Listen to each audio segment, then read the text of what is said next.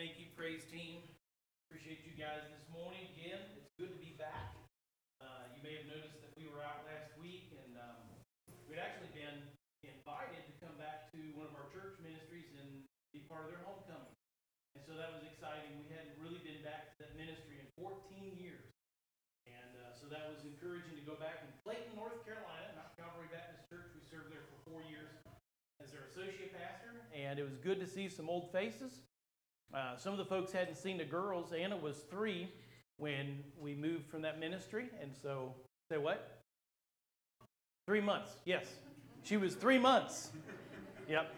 And so I can neither hear whispers nor read lips. And so I have to say, oh, okay.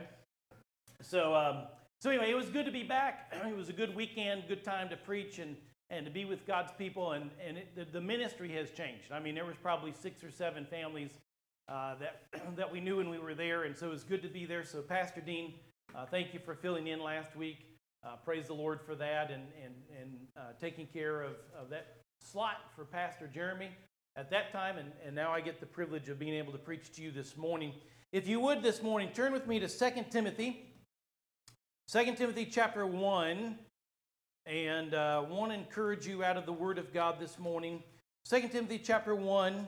And I want to read in your hearing this morning verses 15 and following. Verses 15 and following. Now you recall that Paul is in jail. Okay? I'm always amazed. I always marvel. Children's church, you're dismissed. I'm always amazed. Yeah, I said it right. Better late than never. I'm always amazed at Paul. And when he wrote and penned the book of Philippians, he's in prison. And he's in prison for his faith. He's imprisoned for teaching the truth of God's word. And most of us would be in despair. Most of us would be discouraged. Most of us would desire just to give up. And yet Paul pens this book, Philippians. It's the book of joy. And so, even in the darkest times of our circumstances, when we give ourselves over to the authority of God and His goodness and His Word, we can find joy, and we can be in a state of joy even in the darkest times of our lives. And here Paul in 2 Timothy, it's going to be the last book that he writes before he passes from this life and into eternity, okay, before he's executed. And so, for the faith, and here Paul is encouraging Timothy, lifting Timothy up, and using the authority of the Spirit of Christ to pen this book. And here we are in verse 15. Listen to what Paul has to say. This you know, that all those in Asia have turned away from me, among whom are Phygelus and Hermogenes. The Lord grant mercy to the household of Onesiphorus, for he often replenished me and was not ashamed of my chain. But when he arrived in Rome, he sought me out very zealously, and he found me. The Lord grant to him that he may find mercy from the Lord in that day. And you know very well how many ways he ministered to me at Ephesus. In one of our previous ministries, and in any time that you've been in ministry, you're going to experience highlights and you're going to experience heartache. It's going to happen. It's just par for the course. It is what it is. Okay, you guys as well, in your workplace and relationships, you're going to experience high points and you're going to experience those low points. It's part of life. I remember as a kid in elementary school, you'd get a bully, get somebody that'd pick on you, okay? And you kind of wish them away. I wish they weren't here. Life would be so much better if they weren't here. And as soon as that bully left, somebody replaced them. I mean, it was just one bad person after another. Okay, so you can't change your circumstances. In other words, you can't change what's going to happen in the ministry. You can't change what's going to happen in your walk with Christ. Okay, you can't change your circumstances, but you can change your attitude. You can change who you are and how you look at things.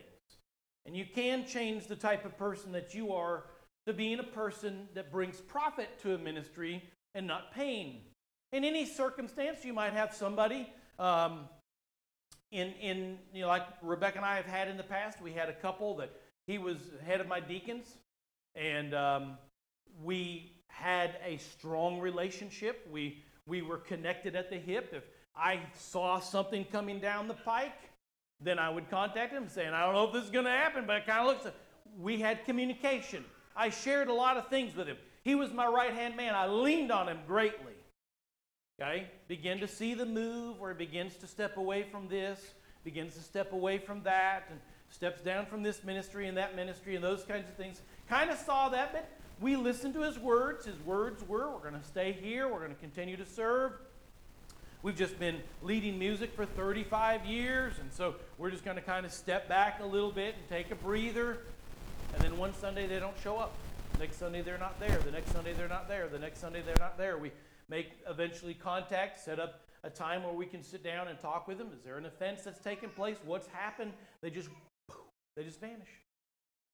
I mean, somebody that you've spent 8 years with in the trenches, serving together during times of trouble and difficulty and challenges, and they're gone without a whisper. Man, you feel like you've been deserted. You feel like you've been abandoned. You feel like, wow, this is the person that I trusted. Out of everybody in the church, I trusted this one person the most. And it was in that moment that I looked at Rebecca and I said, don't ever trust anybody in ministry ever again. That's a bad place to be in. Okay? Now, are we still in that same state? No. And when I say state, I'm not talking about a physical location. I'm talking about a mental location. Are we beginning to learn to trust again? Yeah, absolutely. Those things come back. But you have those moments. You have somebody probably in your mind that you were good friends with, and they just, for whatever reason, just deserted you, abandoned you, left you. And it's discouraging. It's heartbreaking. But then you have those folks in ministry, like the Turners, that we love dearly, an older couple in their late 80s, early 90s. They couldn't serve in Awana. They couldn't serve in children's church. They couldn't serve in the nursery. They had aged out. I mean, if there was ever an age to age out, it's in your 80s and 90s. They aged out. But after almost every service, they'd come up, shake our hands, hug on us, love on us. Pastor, we love you. Pastor, that was a good message. Thank you, Pastor. Thanks for bringing the Word of God. It's those kinds of folks that are encouragers. They build you up. They seek you out intentionally to encourage you. And so you got two different examples. Not only what I shared with you this morning, but you got two different examples here in the authority of God's Word. Paul says again in verse 15, he says, this you know that all those in ages, they've turned away from me. Paul says. Everybody. Now, I'm not sure that everybody has, but you know what he's saying. Man, there's a quadrillion gnats out in the yard. You really know that there's not a quadrillion. Okay. But there are a lot of gnats around this place. And there probably are that many. I probably lowered the bar on that. There's a lot of gnats outside. I digress. Get back on subject. We got off subject this morning in Sunday school, didn't we? Yeah. Yeah, we got way off subject. But anyway, I digress. You know what, Paul, he's using hyperbole here. This you all know that those in Asia have turned away from me, among whom are Phygellus and Hermogenes. These two men, they've turned away from me. Okay? And then you have another example, Onesiphorus. That's the Turners. That's the Turners.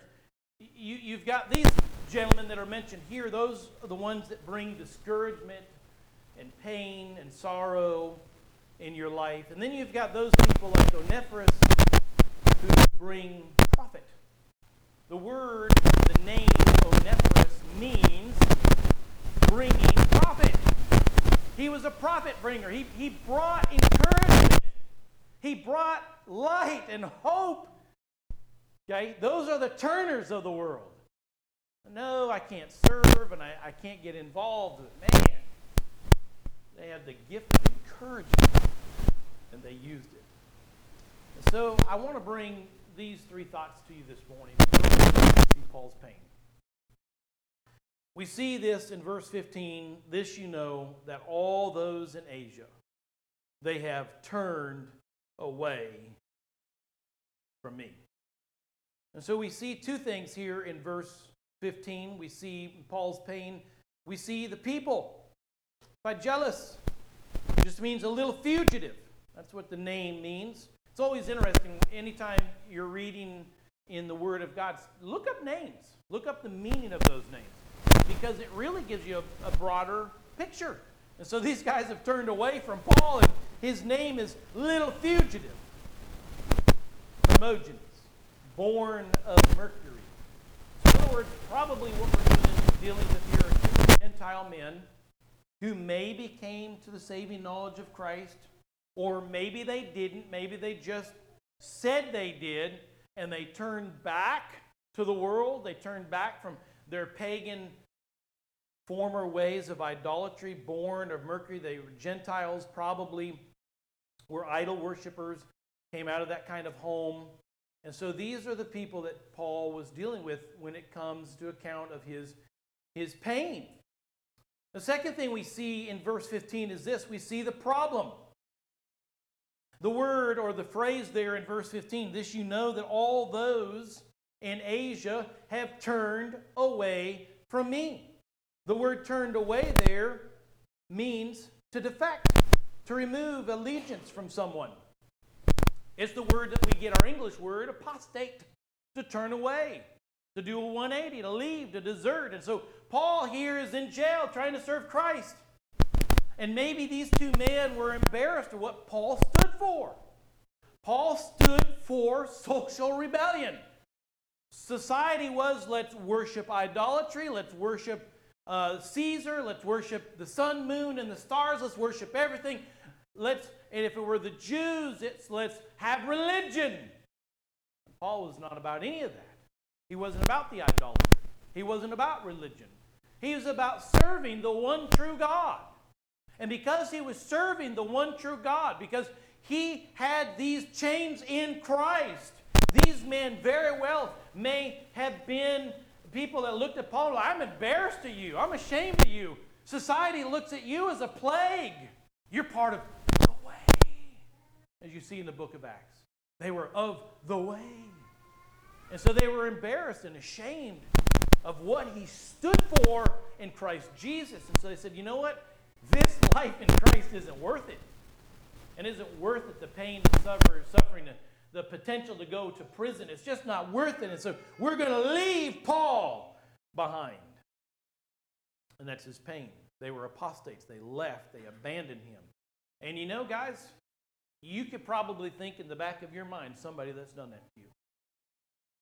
You wanted to stand for Christ. You've wanted to do the right thing. You wanted to stand on truth and the authority of God's word.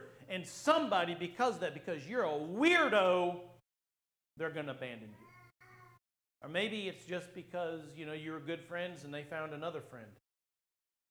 Okay? And so their allegiance is not there. They desert you. They leave you. That's happened. And it's painful. It's hurtful. It's not welcomed. We don't desire this. We don't look forward to it. But guess what? It happens. We live in a sinful world. We live in a fallen world. We live in a world that is cursed, and people are cursed with it. It's part of life. And so what do? We complain and murmur about it. We go on our lives recounting the situation over and over and over and over in our mind. Or do we simply move on from it? In this case, we see in verse 15, Paul shares, hey, these guys have abandoned me. They've abandoned me. But you don't see him complaining. You don't see him whining. You don't see him going on and on and on about it. He turns his focus yet to another gentleman in verse 16. And in verse 16, we see my second point. We see Paul's praise, don't we? Look at verse 16. It says, the Lord grant mercy to the household of Onesiphorus. For he often refreshed me and was not ashamed of my chain.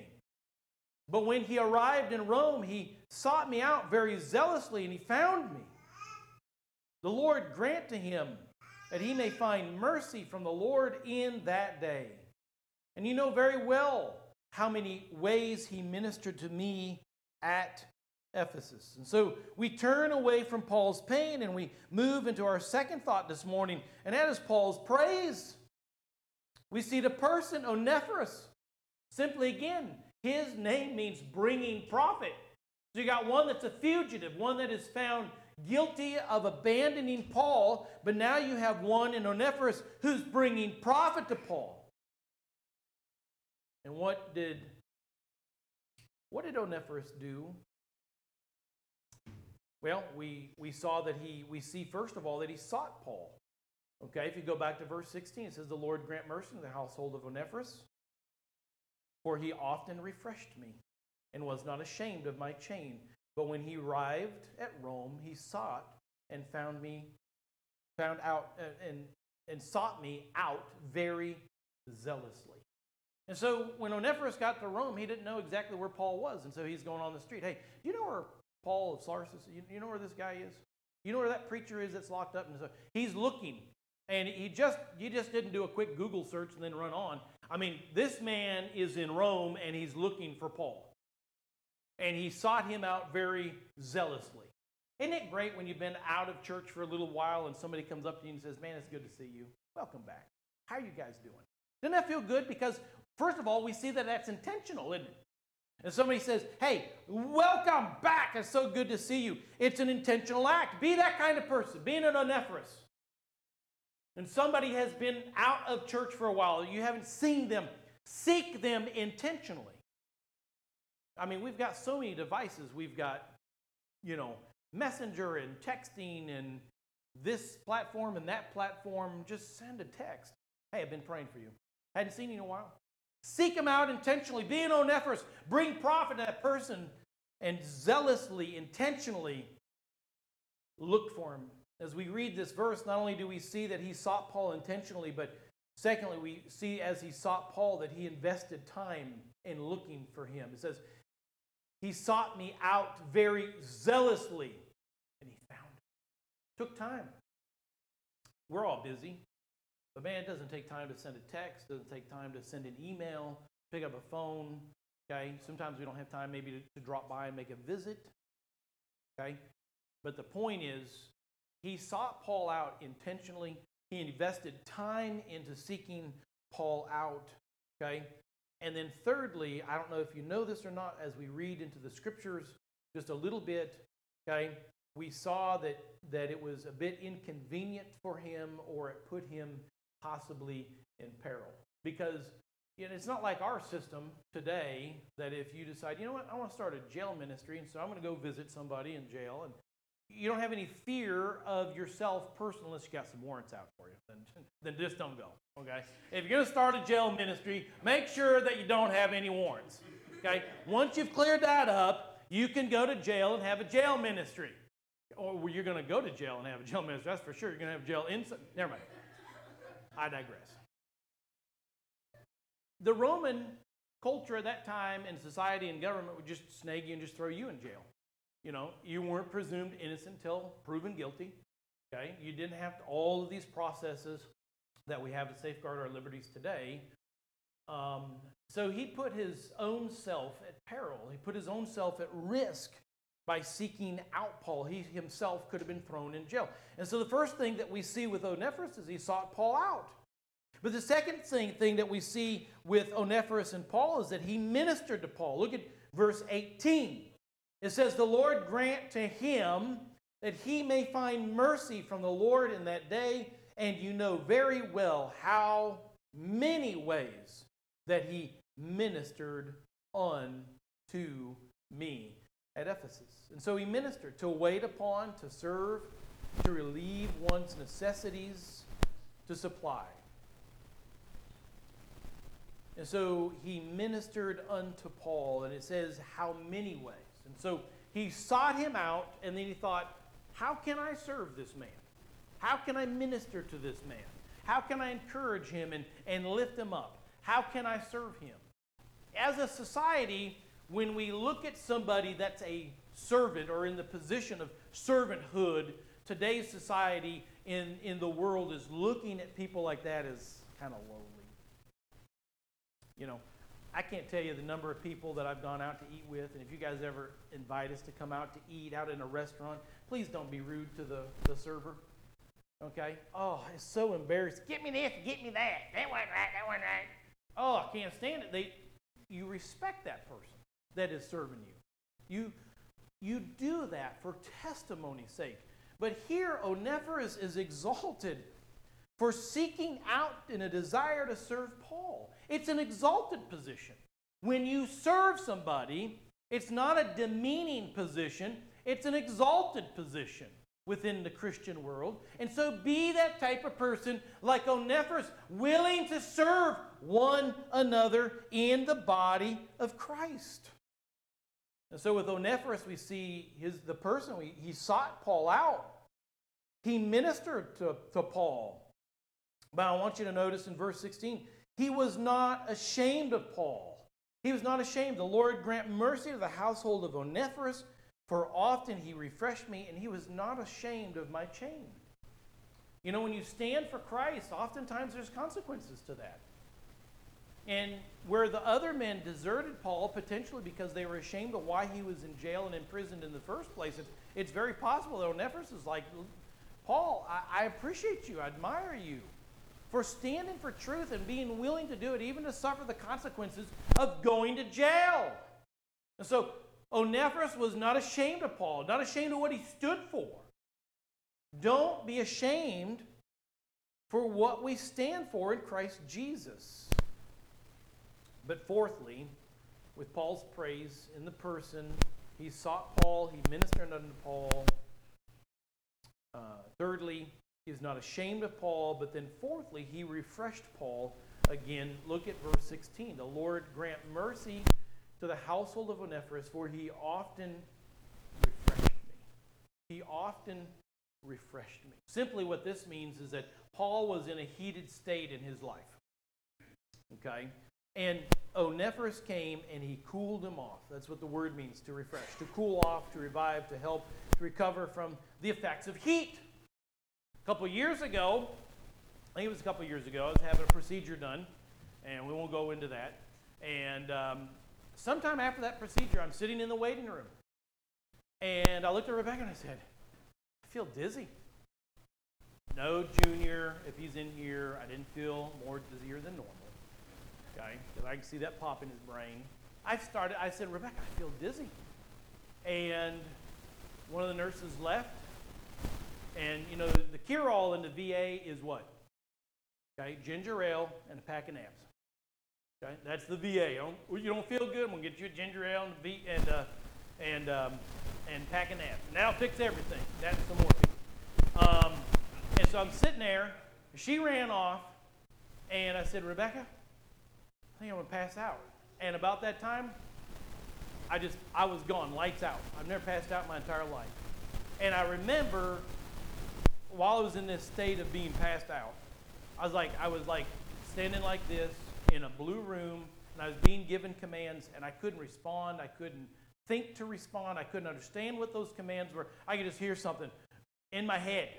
And then I came back, and the nurse that left was like in a blue uniform. The one that was sitting to my right was in a black one. Things had changed, and I was like, whoa, there's a gurney coming in. And I was like, what is going on here? And then I hear, he's breaking out a sweat. And they brought a cool pack and put it on the back of my neck. Can I just tell you how refreshing that was? I mean, it was unbelievably refreshing. I was like, whew. And Rebecca, she was in there watching me. And when I said, I'm getting dizzy, she said, my head just went, and then I started, never saw that in a message before, have you? And they lifted my head up, and the lady was over here barking commands, and, and that's what I was hearing. But I couldn't respond, and I came back, and it felt so good just to have that cool pack on my neck. I mean, and that's what you are to people that are in distress. When you refresh them, you encourage them, you cool them off in the heat of that moment, right? Because you're given a word of encouragement, or maybe you don't even have to give a word of encouragement. Sometimes it's just good for people to just talk and just get it out, and you just sit and listen. and you just sit and listen. And that's what Onesiphorus was to Paul. It says he often refreshed me. So it wasn't more than once. It was continual. So Paul is in his prison. It's dark. It's damp. It's dirty. Okay, it's not like the prison that we get where we celebrate Thanksgiving and give all the prisoners turkeys. No, it's horrible conditions. And for whatever reason, or for however he's doing it, Onesiphorus comes in. He brings him food and probably some fresh water, maybe a change of clothes. I don't know. But he often refreshed Paul. And then thirdly this morning, we see Paul's prayer. We see Paul's prayer. Let's read it again, starting in verse 16. The Lord grant mercy to the household of Onesiphorus, for he often refreshed me, and was not ashamed of my chain. But when he arrived in Rome, he sought me out very zealously, and he found me. The Lord grant to him that he may find mercy from the Lord in that day. And you know very well how many ways he ministered to me at Ephesus. And so Paul is sharing all the wonderful things that Onesiphorus did for Paul. He sought him intentionally. He ministered unto him. He was not ashamed of who Paul was and what he represented. He refreshed Paul. He cooled him off. He revived him. And so all that Paul could do, he couldn't whip out his credit card and say, here, go to Food Lion and get yourself a soda. Paul was there, and he said, the only thing that I can do for you, which is the most important thing, is I can minister now to you in prayer. And so we see Paul's prayer, don't we? Again, reading some of the highlights of the prayer, it says in verse 16, the Lord grant mercy to the household of Onesiphorus. Skip on down to verse 18. The Lord grant to him that he may find mercy from the Lord in that day. When you see that phrase, in that day, the return of Christ. The return of Christ. And so he was anticipating the return of Christ. So we see Paul's prayer for this gentleman, Onesiphorus, and that's the only thing that he could do to really be a blessing. That's really oftentimes what we need, isn't it? Let me read just a couple of passages of scriptures for you. Philippians chapter 1, starting in verse 3, Paul here saying, I thank my God upon every remembrance of you, always in prayer of mine, making requests for you all with joy for your fellowship in the gospel from the first day until now. The greatest thing that you can do for somebody as they're ministering to you, minister back to them in prayer. In prayer. Look at Colossians. I'm just going to take you there. Colossians chapter 1 and verse 3. In verse 3 it says this. It says, we give thanks to the God and Father of our Lord Jesus Christ, praying always for you. And so Paul is praying, a prayer ministry, if you will. And so here, this is what we're left with. This beautiful picture of Paul in jail. He's being abandoned by people that were working with him, that were associating with him. Apparently got ashamed of his chains and who he was, and so they left. And then Onesiphorus seeks him out. He ministered to Paul. He refreshed Paul. He encouraged Paul. He lifted him up. Paul prays for him. Paul prays for him, and he ministers to him the ministry of prayer. And so what do we have in application? What do we have in application? What do we do to take this simple message, this simple account, and how do we apply it to our lives? First of all, we look at Christ's command. We look at Christ's command. Let's go back, read verse 15 again. This you know, that all those in Asia have turned away from me, among whom are. Okay, and I guarantee you, in the back of your mind, you can fill in the blank. Who has abandoned you in the past? Who has hurt you in the past? And you can go back and you can recount that story over and over and over and over again in your mind, but you can't ever quite remember all the good things that somebody has done for you. I remember one time a friend of mine was getting married, and so another friend of mine said to him, well, I'll buy you a honeymoon package or a VCR. So he took the VCR. Some of you are like, oh, what's a VCR? Okay, look it up. You'll find out. I think we all know what a VCR is. So he took the VCR, man. So he came to me, and he said, when we got married, you want a honeymoon package or a VCR? I want a honeymoon package, right? And he gave it to us. And this other friend was there. Well, it sure would have been nice you'd done that for me when I got married. And he looks at him and says, I forgot about that VCR box. Oh, yeah. See, when you're focused on all the bad things in life, you forget the good things, don't you? You know that. Okay? One person, you can have a wonderful outreach ministry, and you reach 100 homes, and people are excited, and everybody is excited about that moment, and you have one complainer. And as human response, what do?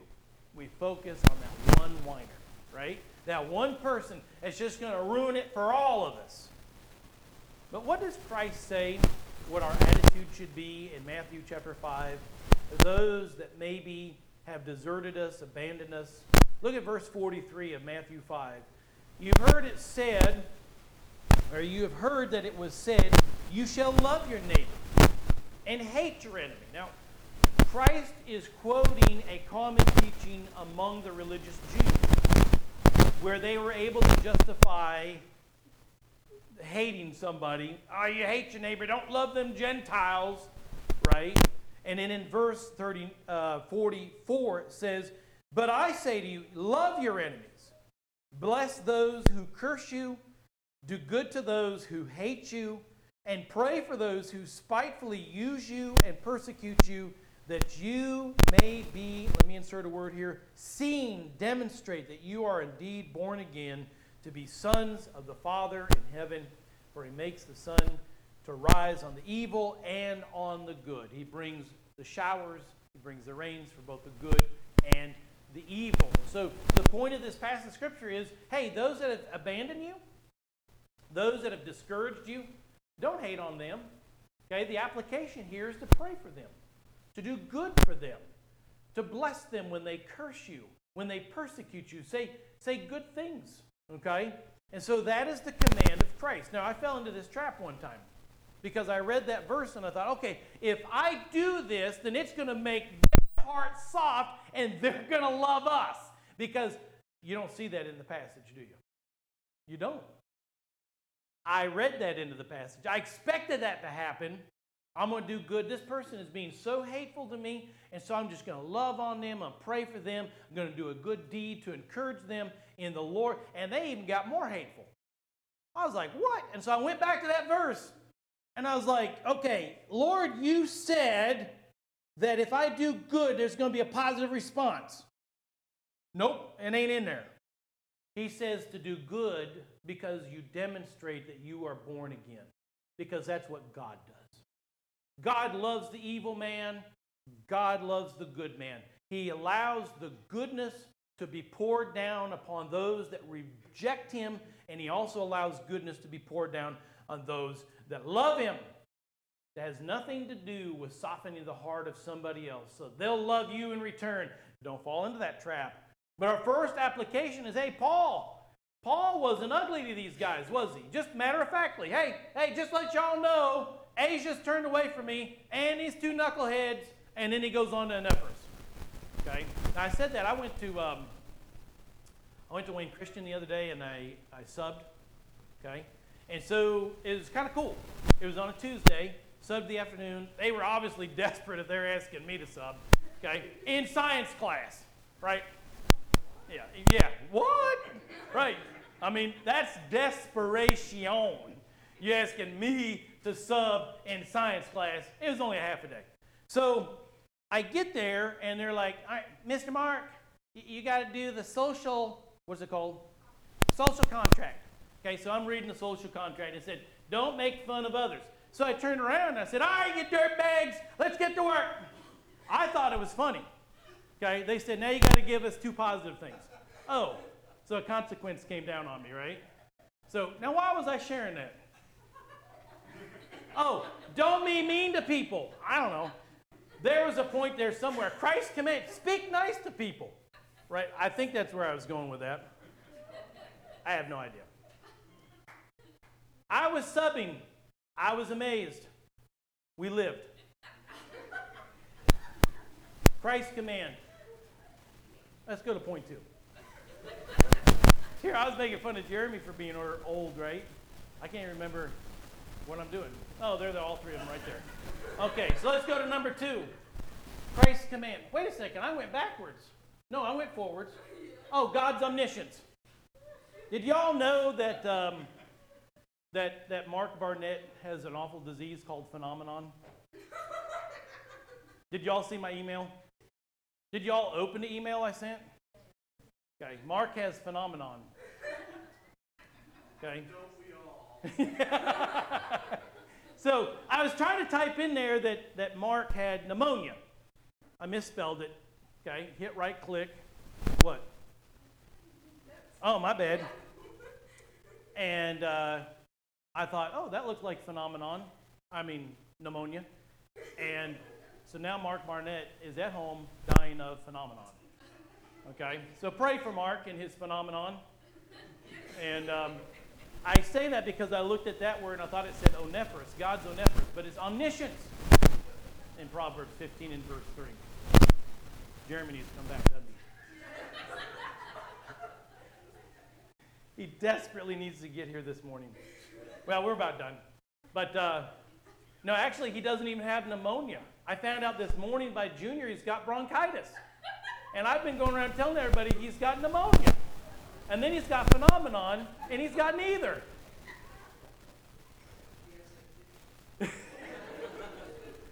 This is what happens when Jeremy and Allison leave, and they put me in charge of emails. Okay? Bad move. God's omniscience. Listen, when we look at Proverbs chapter 15 and verse 3, let's read that real quick. Hitching it back up. I let the trailer off the hitch. We're going to hitch it back up here real quick. Proverbs chapter 15 and verse 3, the Word of God says, "The eyes of the Lord are in every place, keeping watch on the evil and on the good." In those moments when those people abandon you, when they desert you, when they leave you, when they hurt you, the first thing that we need to remember is Christ's command. Don't rebel in retaliation. You respond with praying for them and encouraging them. The second thing we see is God's omniscience. When somebody's hurting you, when somebody's abandoned you, when somebody's forsaken you, God has seen it. God has seen that. Okay? And He's in your court as long as you're not wrong in what has happened. 1 Peter chapter 5 and verse 7, casting all your care upon Him. Why? Because He cares for you. Because He cares for you. You take that care, you take that concern, you take that humiliation and that hurt, and you bring it before God, and trust God has seen this. He has seen it, and He knows it's going on, and He knows it has happened. The third application that we have here this morning is this. I want you to notice Paul's focus, going back to 2 Timothy chapter 1 and verse 15. Let's go back there real quick. 2 Timothy chapter 1 and verse 15. This you know, that all those in Asia have turned away from me. Verse 16. Then he turns his focus on what Onesiphorus has done. So there's 4 verses here, 15, 16, 17, and 18. So I can't teach science or spell, but I can count. Okay? As long as I've got more than 10 fingers. I did.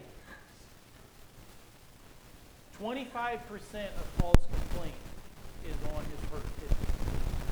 75% is on the praise of what God has done to him through Paul's focus wasn't on those things that were negative and hurtful. Paul's focus was on those things of the good, rich things that God's people had done for him. And then it just didn't stop there, because Paul's ministry wasn't man-focused, it was Christ-focused. And so, hey, Lord, thank you for Onesiphorus. Okay, thank you for this person that's done this, this, and this. But then we see him bringing that before God in prayer, don't we? So it just didn't stay with a focus on man. That's our biggest problem in life, isn't it? Is we focus on the hurts that others have done to us and not focus on the good things that God has done for us. But oftentimes we stop right there and we don't bring our praise back to God, that it is the central theme of who God is. That God is good, and God is holy, and God is faithful, and God is trustworthy. And yes, Onesiphorus did something great for me, but God, you get the glory. That was Paul's focus. It wasn't on the hurt and the pain. It was on the goodness that God did for Paul in the life of Onesiphorus. 3 out of the 4 verses there are focused on that good thing. Let that be your focus. That which is good, that which is right, that which is trustworthy, that which is... Think on those things. Think on those things. And so in summary, church, are you a person in community that is bringing profit, or are you a person that is bringing pain? Are you the type of person that goes, hey, I don't have the gift of encouragement? That doesn't mean you can't encourage. It doesn't mean that you can't say a prayer. That doesn't mean that you can't say something good to somebody. Lifting them up and encouraging them in Christ, right? We've got a lot of people that have been out sick and hurting, both physically, mentally, and emotionally, as I have just probably ruined Mark Barnett's life. Nobody wants to be around him because he's got phenomenon. I mean, it's deadly and it is contagious. I've ruined his life, but I can lift him up in Christ in prayer. I can love my brother in Christ, even though I've ruined him. But I digress. Folks, are you, and this is a good, healthy church, and I want to see that it stays good and healthy, and I want to see that it grows even beyond that. Are you the type of person at Community Baptist Church that brings profit to others like Onesiphorus did? Or are you the type of person that is a cancer within the body of Christ with your attitude, with your grievances, and those kinds of things? Think on those things.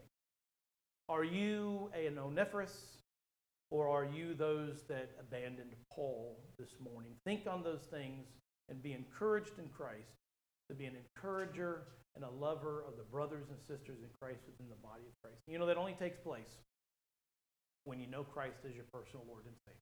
That only happens. You can't pull up your bootstraps. You can't turn over a new leaf. You can't become a good person because there's nothing good about us. The only thing good about us is that God in Christ has poured His Spirit in us so that we can change for the benefit, the good of others, and for the glory of God. Let's close in prayer. Father God, we thank you, Lord, for your love. Thank you, Lord, for these examples in the Scripture. Thank you for Paul for setting a wonderful example of somebody that was in jail in a really dark place. And he had people abandoning him, forsaking him, turning their back on him. And yet, Lord, that wasn't even his focus. His focus was on the good things of Christ. And one of those good things in Christ was Onesiphorus. That was his focus. He sat back and he thought about those things. He meditated on those things. And then he shared that goodness with others so that, Lord, we can be an Onesiphorus. We can bring profit one to another. We can take the gifts that you've given us and benefit them to the good of man and to the glory of God. So, Father, help us to do that every single day. Lord, if we've been hurt, help us to bring that hurt before you. If we've been abandoned, help us, Lord, to know, Lord, that you feel our pain, you feel our sorrow of abandonment and forsaking. And God, I pray that we would pour our heart out to you and get those things in those areas right. That we have been hurt and we've got to move on from that pain in Christ. We can't do it in our own strength, our own ability. It's got to be in Christ and in the Spirit of Christ and in the Scripture. So, Father, I pray for those things. I also pray, Lord, that you will continue to be with our pastor and his dear wife as they are making their way home today. Keep them safe. And also, Lord, we pray for that one today that may not know Christ as Lord and Savior. They have abandoned others. They turn their back on you. They're in abject rebellion. And yet, Lord, they can come to a saving knowledge of Christ. You can change them. They can be a new creature in Christ. And they can be an Onesiphorus. They can be one that now brings profit to others rather than pain. We pray for them. God bless our time together. And we'll ask these things in Jesus' name. Amen.